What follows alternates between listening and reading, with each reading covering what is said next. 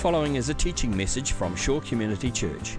For more information on Shore or our teaching resources, visit www.shore.org.nz.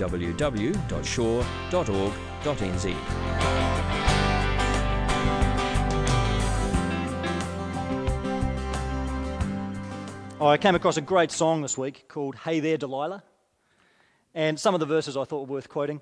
Hey there Delilah, this is your ex-boyfriend Samson. I know you thought that lifting weights made me so buff and handsome. You were wrong. It's because I let my hair grow long that makes me strong. Why'd you grab your clipping shears and shave my head like Britney Spears? And now I'm standing here in total shame. You're to blame. Hey there Delilah, why did you have to deceive me? And it's hard for me to think not long ago I wanted you to be my bride, but you took too much off the sides. That's great, eh? Well, I've been amazed as I've looked into this story this week, just the depth of meaning that's there. It's one of those stories that I've heard many times, and those of us that have grown up in some sort of Sunday school context know quite well. But I've loved just delving deeper into the meaning of this story, and I feel like I've struck this treasure that's contained, this depth of meaning in the story that I get to come and share with you this morning. So let's walk through this story together of Samson and Delilah. It starts really, this particular story, in verse 4, where Samson goes off to this place called the Valley of Sorek, and he sees a woman there called Delilah, who he falls in love with and wants to basically be with. There's no indication of them getting married, but he sees this woman and he desires her. It's the first time actually in Samson's life that there's any reference to him falling in love. Not even for his wife, who we read about a couple of chapters ago, was that said, which is a bit of a worry. But he falls in love with Delilah, and she is the first woman in Samson's life who is named. Not even his mother is named in Scripture, but Delilah is, which is very significant and shows that she is the most important person in this whole story of Samson. So Samson and Delilah move in together, and the Philistine rulers come along and promise Delilah a whole lot of money, a whole lot of silver, if she can cajole out of him the secret to his great strength. Twice she asks him, twice he gives her a wrong answer, and then finally she gives him this whole "you don't really love me" speech, turns on the tears, and Samson just can't stand it anymore, and he tells her the real secret to his strength, which of course is his long hair, and that if a razor is used on his head, if his hair is shaved, he's going to become weak just like any other man. So Delilah calls the Philistines one more time. They come, they hide in the room, and Delilah lulls Samson to sleep on her lap. Literally it says that she began to weaken him. She shaves off his head, not of his head, but his hair. And the Philistines come, Samson jumps up, he thinks it's going to be just like it was before, that he's going to be able to overpower these guys, but he doesn't realize the significant statement in verse 20, that the Lord had left him. It doesn't just say that his strength had gone, but that the Lord himself had left Samson. God has departed from Samson, and he's no longer helping and supporting this man. So the Philistines seize Samson, they bind him, they send him as a prisoner to Gaza, where he's forced into manual labor. And then there's a huge scene change, and now we're in the temple of the Philistine god, Dagon. And there's this great party because Samson's been captured, and the Philistines think of this as a victory of their god, Dagon, over their enemy Samson. Just like when the Israelites win in battle, they think of it as the victory of Yahweh over their enemies. The Philistines are doing the same thing in reverse.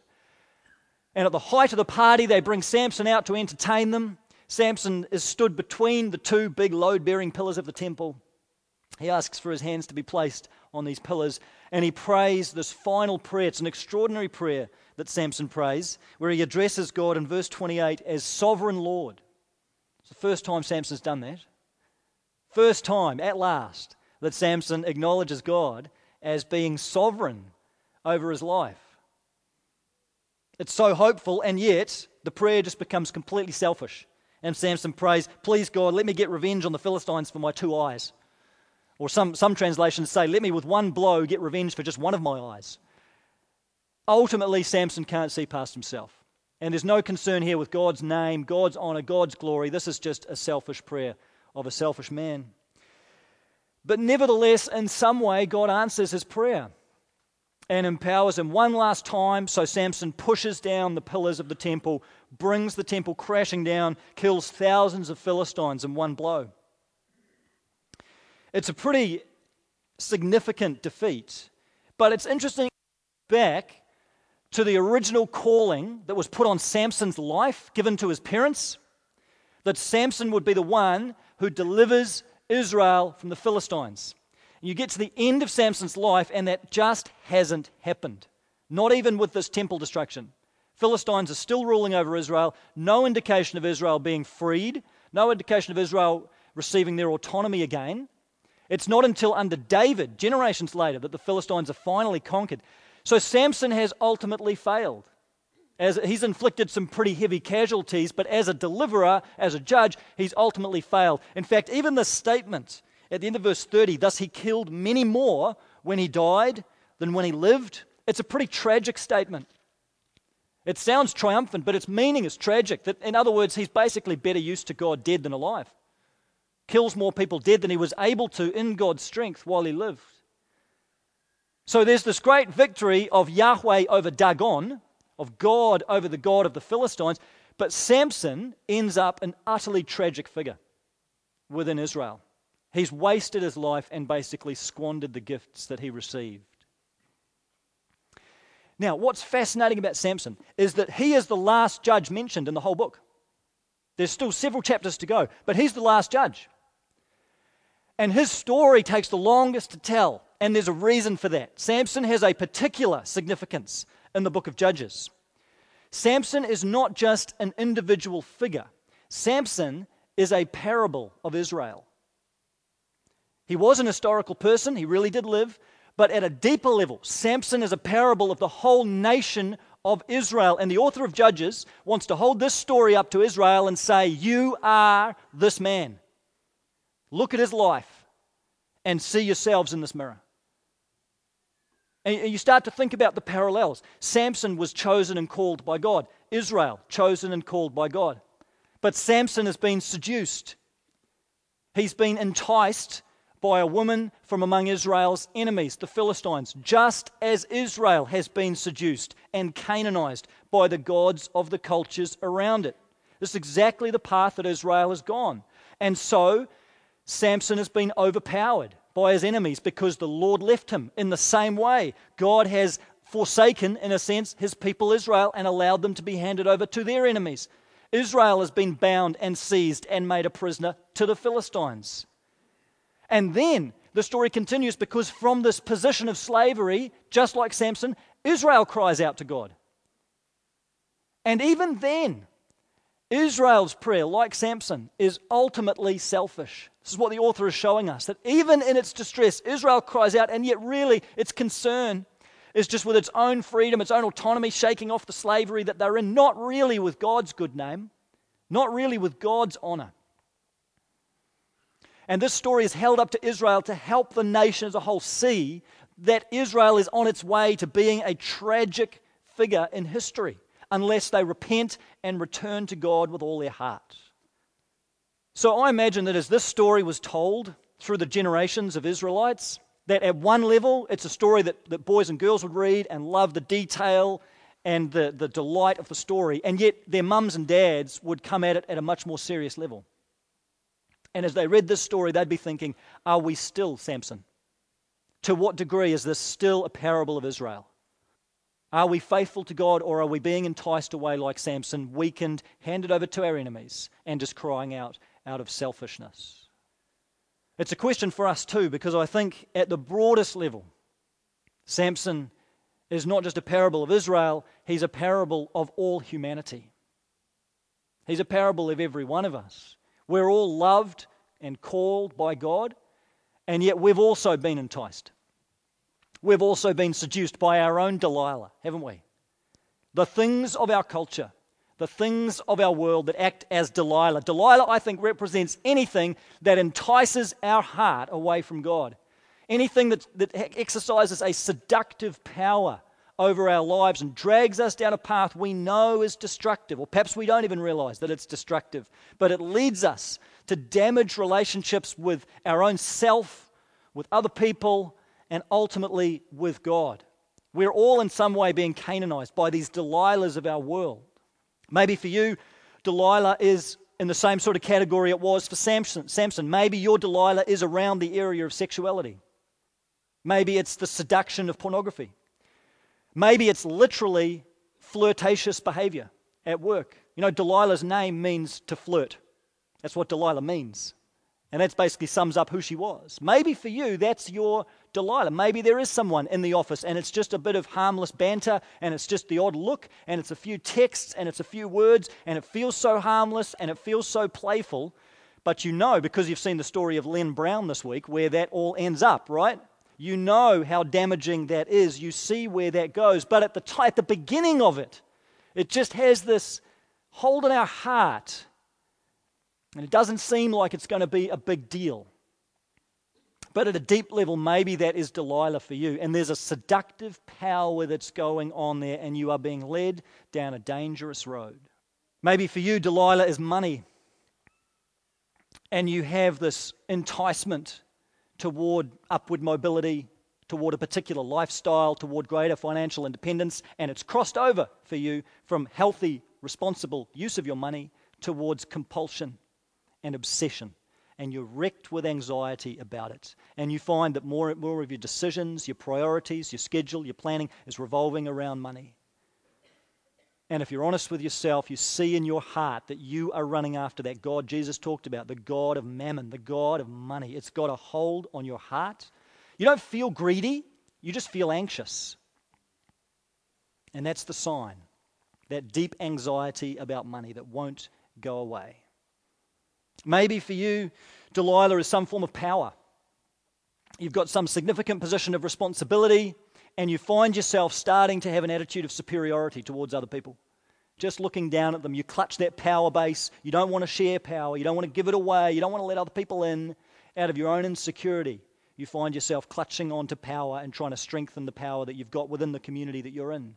And you know in your heart, this is Delilah. This has got a seductive grip on your heart. I think these three things, sex, money, power, are the big three Delilahs in our culture. There's many more we could mention. Maybe yours isn't on that list, but I think those are probably the biggest ones that we face in modern Western culture. And you can go two ways with this. Either you can live in denial of it, and even as I'm talking, you're justifying and rationalizing and excusing and explaining, or you can own up to it, but you feel powerless, don't you? And maybe some of you are in that place. You know that you're being seduced by some sort of Delilah, but you just feel utterly powerless. Maybe you feel like you're in prison with Samson. And you're completely entrapped by this thing. And it's like the more you try to get out of it, the more powerless you become. Your own self-control or willpower is a pretty spluttery engine to get you to the top of the hill. It's just not working. You feel with Samson sometimes like your eyes have been gouged out. You've just lost any vision that life could be any different to what it is. You've lost your hope now too.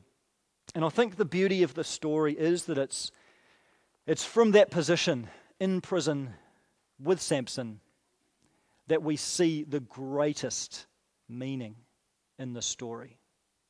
And we see that ultimately, Samson is not just a parable of Israel. Ultimately, he's not just a parable of humanity. Ultimately, Samson is a signpost to Jesus. Ultimately, Samson points us to the gospel. There are some striking parallels in this story between the story of Samson and Delilah and the last 24 hours of Jesus' life. Samson's demise starts with betrayal. He's betrayed by the person closest to him. Who does that sound like? Judas. Jesus is betrayed by, even the nature of the betrayals sounds similar. Silver is exchanged. In Jesus' case, betrayed for 30 pieces of silver. Samson's case, betrayed for about 13 kgs of silver. So apparently Jesus' life is less important and valuable than Samson's life. Both men betrayed by someone they love. Both men are weakened by their enemy. And in some sense, both men are forsaken by God. For Samson, we read that the Lord left him. For Jesus, we read of him on the cross crying out, "My God, why have you forsaken me?" This cry of desolation because God has not stepped in to save him. Both Samson and Jesus experience this moment of God-forsakenness. Both are seized by their enemies. Both are led to be prisoners to their enemies. And then in their moment of weakness, both cry out to God. But the prayers they pray couldn't be more different. Samson cries out for revenge on his enemies. Jesus cries out from the cross, "Father, forgive them.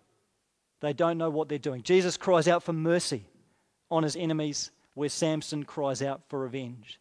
Samson is selfish to the end. Jesus, selfless to the end. And then in their death, Samson's death only achieves this partial defeat of the Philistines. Wipes out the upper echelon of their leadership, but doesn't destabilize their power base. But in the death of Jesus, God achieves a comprehensive victory.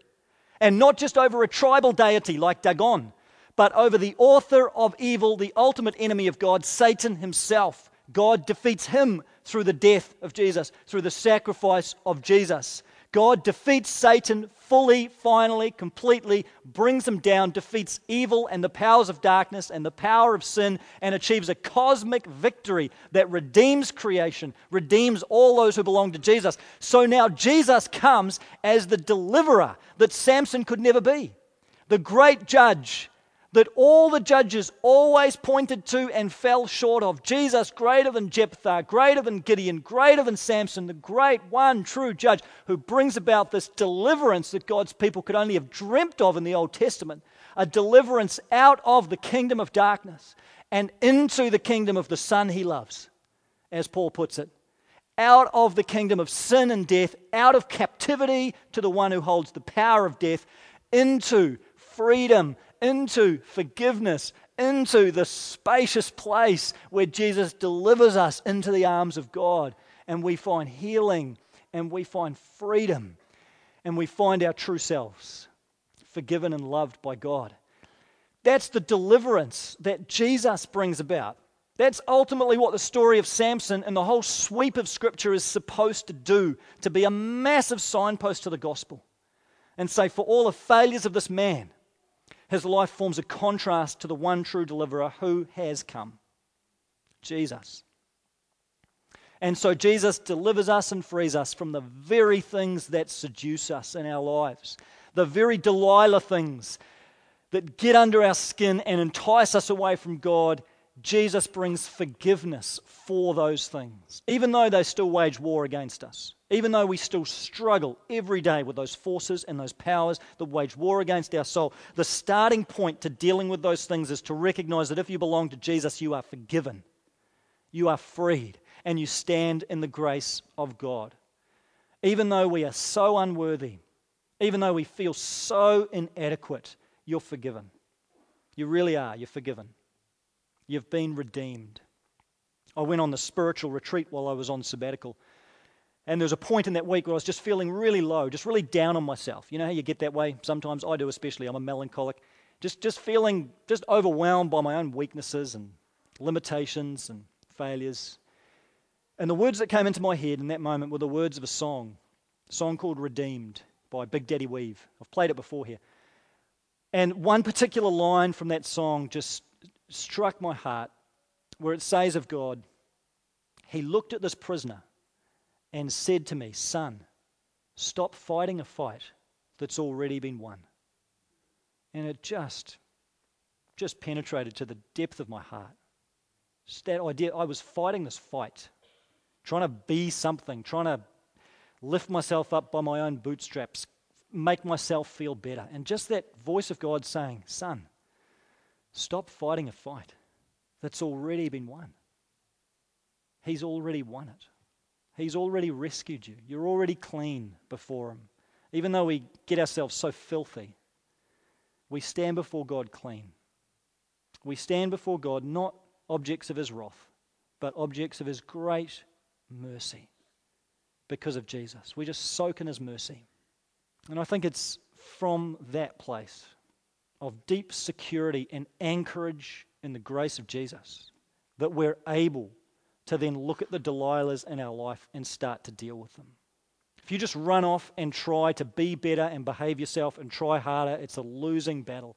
Only as we are steeped in the grace of God can we begin to confront those forces that come against us and entice us away from God.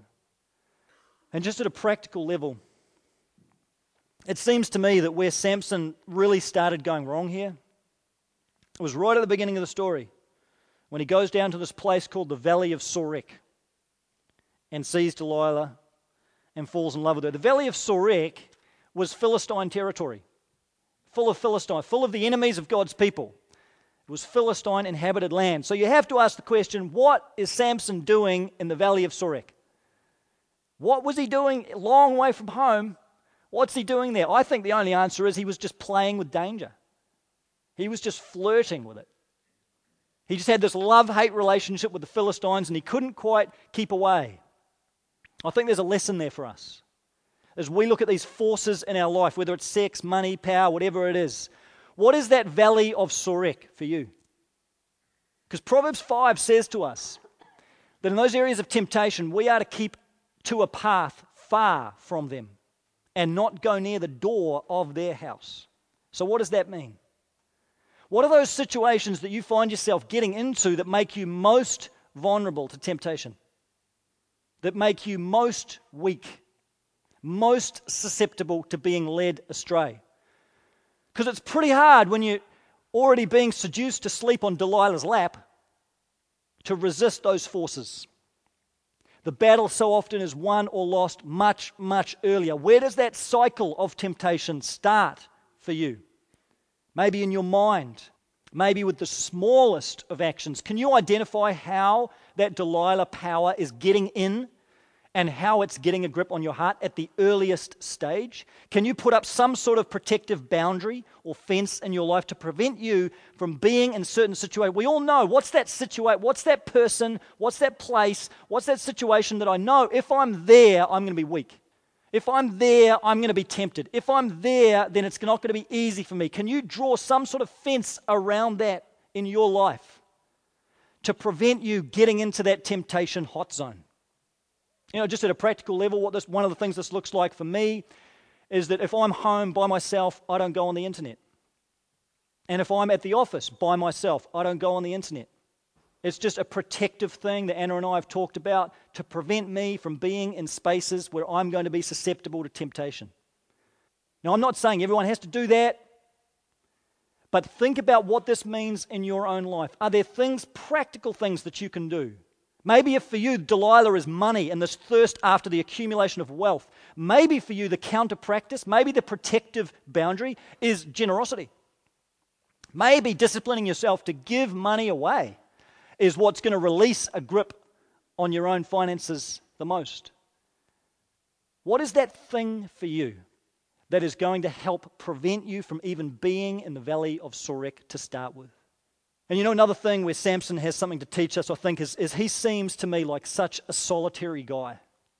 He really is never in community. We don't see him in any close relationships that are authentic and real. He just lives by himself, alone, and therefore just completely led by his own impulses. I think there's a lesson there for us, that we're not meant to battle this stuff alone. We're not meant to go through our own Delilah experiences by ourselves, but we are created to journey through these things in community with other people, to draw other people around us and to give them permission to ask us some hard questions about our own life. So maybe for you, there's a courageous conversation that has to happen. I heard that expression this last week, courageous conversation. I thought it was really good. Are we willing to have a courageous conversation with someone? Let them in to an area of struggle. Let them in to what you're going through and ask them to hold you accountable, or even just to pray for you and be present with you and walk with you through the struggle that you're facing. We can't defeat Delilah on our own. We are up against the great forces of our world and our culture. We need one another, and we need the power and the strength of Christ's Spirit to be faithful. So as I look at the story now, one of the things that has just struck me is just the genius of God's Word and the way that this story speaks in the whole context of the Bible. I mean, isn't it unbelievable that this story points us to Israel, and then it points us to Jesus, and then it becomes a mirror on our own life, and there's these layers of meaning. It's the beauty of how the whole biblical story unfolds. And I just hope that this becomes more for you than just a child's Sunday school story, much as there's power at that level too. I hope that it becomes something for you that can really speak into your life with both hope and strength. Hope because we see in Samson the great deliverer Jesus. Every time we look at Samson, our next glance should be to the cross, to Jesus, the one who fulfills what Samson couldn't. Draw hope from that fact that Jesus has come, you are redeemed and you are delivered and you're freed already, and sin does not have any real power over you anymore. It's not your master. And strength, because Christ now comes to us by His Spirit and gives us His power within us to face the very things that entice us and seduce us and distract us from our walk with Christ and hinder us in becoming the kind of people, the kind of human beings that God truly desires us to be. Christ gives us strength to face those things one day at a time. So as we head towards the Lord's table this morning, I want to play that song for you on iPod. That song, Redeemed. And the chorus just says, I am redeemed. You set me free. So I'll shake off these heavy chains, wipe away every stain, because I'm not who I used to be. I'm redeemed. Just great truths to soak in as we come to the table and receive the wafer and the juice that remind us again of God's infinite grace to us that was expressed in Jesus. Let's pray as we prepare ourselves for that time. Jesus, thank you that you are our deliverer, the great judge, the great redeemer. We thank you, Jesus, that you have brought us freedom and life. But God, you know we still battle. Our hearts are still so prone to wander from you, and we face these temptations every day. We feel weak. So Jesus, we pray this morning for the fresh strengthening of your Spirit to lead us forward in the journey against these Delilahs in our life. We pray that by your Spirit you would give us the strength to put to death those things that seek to entice us away from you. Give us clean hands and a pure heart, we pray. In Christ's name, amen. This has been a teaching message from Shore Community Church.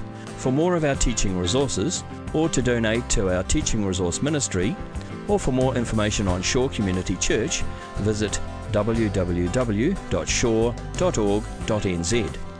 Alternatively, you can email office@shore.org.nz or phone 09 415 0455. Thank you for listening.